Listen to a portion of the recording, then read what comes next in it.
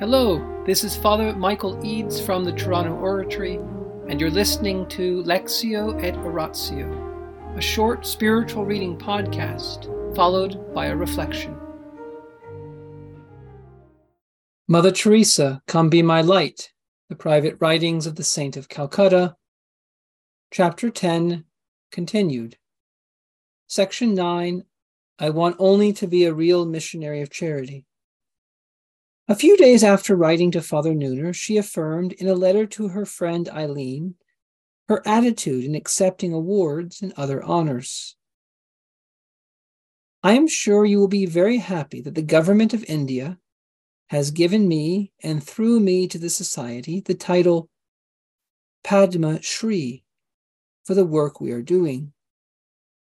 I believe this is very good for the Church. As for me personally, it means nothing. I want only to be a real missionary of charity, like Our Lady was. The Padma Shri was Mother Teresa's first important award. This honor did not inflate her with pride. She had grown above that danger, as Father Nooner explained. Her union with Jesus gave her the freedom which made her independent of praise and blame. When great honors were poured on her all over the world, it did not affect her in the least. She had abandoned everything to God, her whole being. This was the intimate life spring of her spirituality, which, I felt, must be preserved for her sisters. She accepted this recognition, as she would future ones, with gratitude, in the name of and for the sake of her poor. All she aimed at was to remain a real missionary of charity, as was Mary, whom she called the first missionary of charity. Like Our Lady, she exhorted her sisters, let us be full of zeal, to go in haste, to give Jesus to others. In the name of the Father, and of the Son, and of the Holy Spirit. Amen. Angels of God, our guardians dear, to whom God's love commits us here, ever this day be at our side, to light and guard, to rule and guide. Amen. Most Sacred Heart of Jesus, Teacher of teachers, have mercy on us. Saint Philip Neri, gentle God of youth, patron of thy own, vessel of the Holy Ghost, pray for us. In the name of the Father, and the Son, and the Holy Spirit. Amen. Why does Mother Teresa call Our Lady, the Blessed Virgin Mary, a missionary of charity? Well, a missionary of charity, according to Mother Teresa, is a carrier of the love of Jesus, the carrier of charity. Well, when did Our Lady carry love to someone? When did she bring Jesus to others?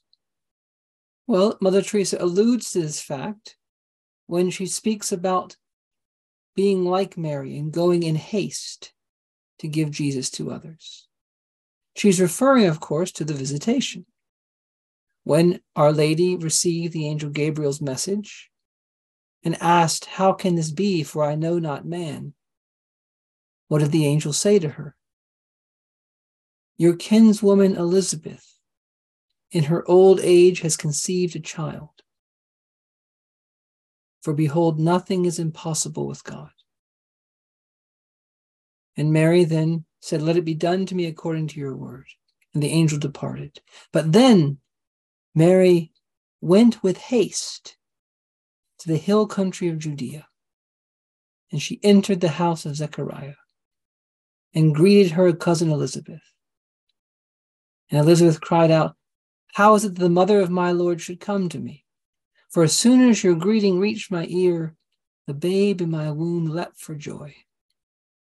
See, Our Lady went with haste. She heard that her cousin Elizabeth, her kinswoman, in her old age, was 6 months pregnant. She had been shut up in her house. So embarrassed was she, didn't know what to do, and Our Lady knew she had no one to help her. And so she went with haste to help her in this last trimester. But in going to give that practical help, carrying in her womb the Son of God, the Savior of the world, Elizabeth says, "How is it the mother of my Lord?" That is the divine title. Elizabeth recognized the one in whom Mary was carrying, the one that sanctified her Son, the mother of my Lord. In other words, Our Lady, yes, was helping Elizabeth practically, but the main thing was she was going to bring joy because she was going to bring Jesus. She went with haste to give Jesus to others. And our Lord sanctified John through the voice of Mary, through the presence of Mary. And that's what it means to be a missionary of charity, to go to those in need, to bring them Jesus, to bring Jesus close to the poor and the poor close to Jesus. And Mary was an instrument. It's her presence, it's her voice that our Lord used. No one could see Jesus. He was in her. She was carrying him. And is that not what the church does? The church, by her faith, continues to carry Jesus to those who have not met him, to those who are in darkness, to those who are small and seemingly unimportant, like John the Baptist. And by the voice of the church, the joy of the Holy Spirit comes to people. So Mother Teresa understood her vocation to be that of Mary. And it doesn't stop there. When the shepherds came, Luke says they found the child with Mary and Joseph. When the Magi came, St. Matthew says they entered the house and found the child with Mary, his mother. In other words, Jesus came to the shepherds, the first visitors. He came to the Magi through Mary. Mary gives Jesus to others. Simeon took the child in his arms and praised Mary, spoke about Mary, said that a sword would pierce her heart, so the secrets of many hearts might be revealed. And then when our Lord is on the cross, Our Lady is standing there. When our Lord does his first miracle, when he manifests his glory, when people finally begin to believe in him, who prompts him to do it? Mary. Even there, she's giving Jesus to others.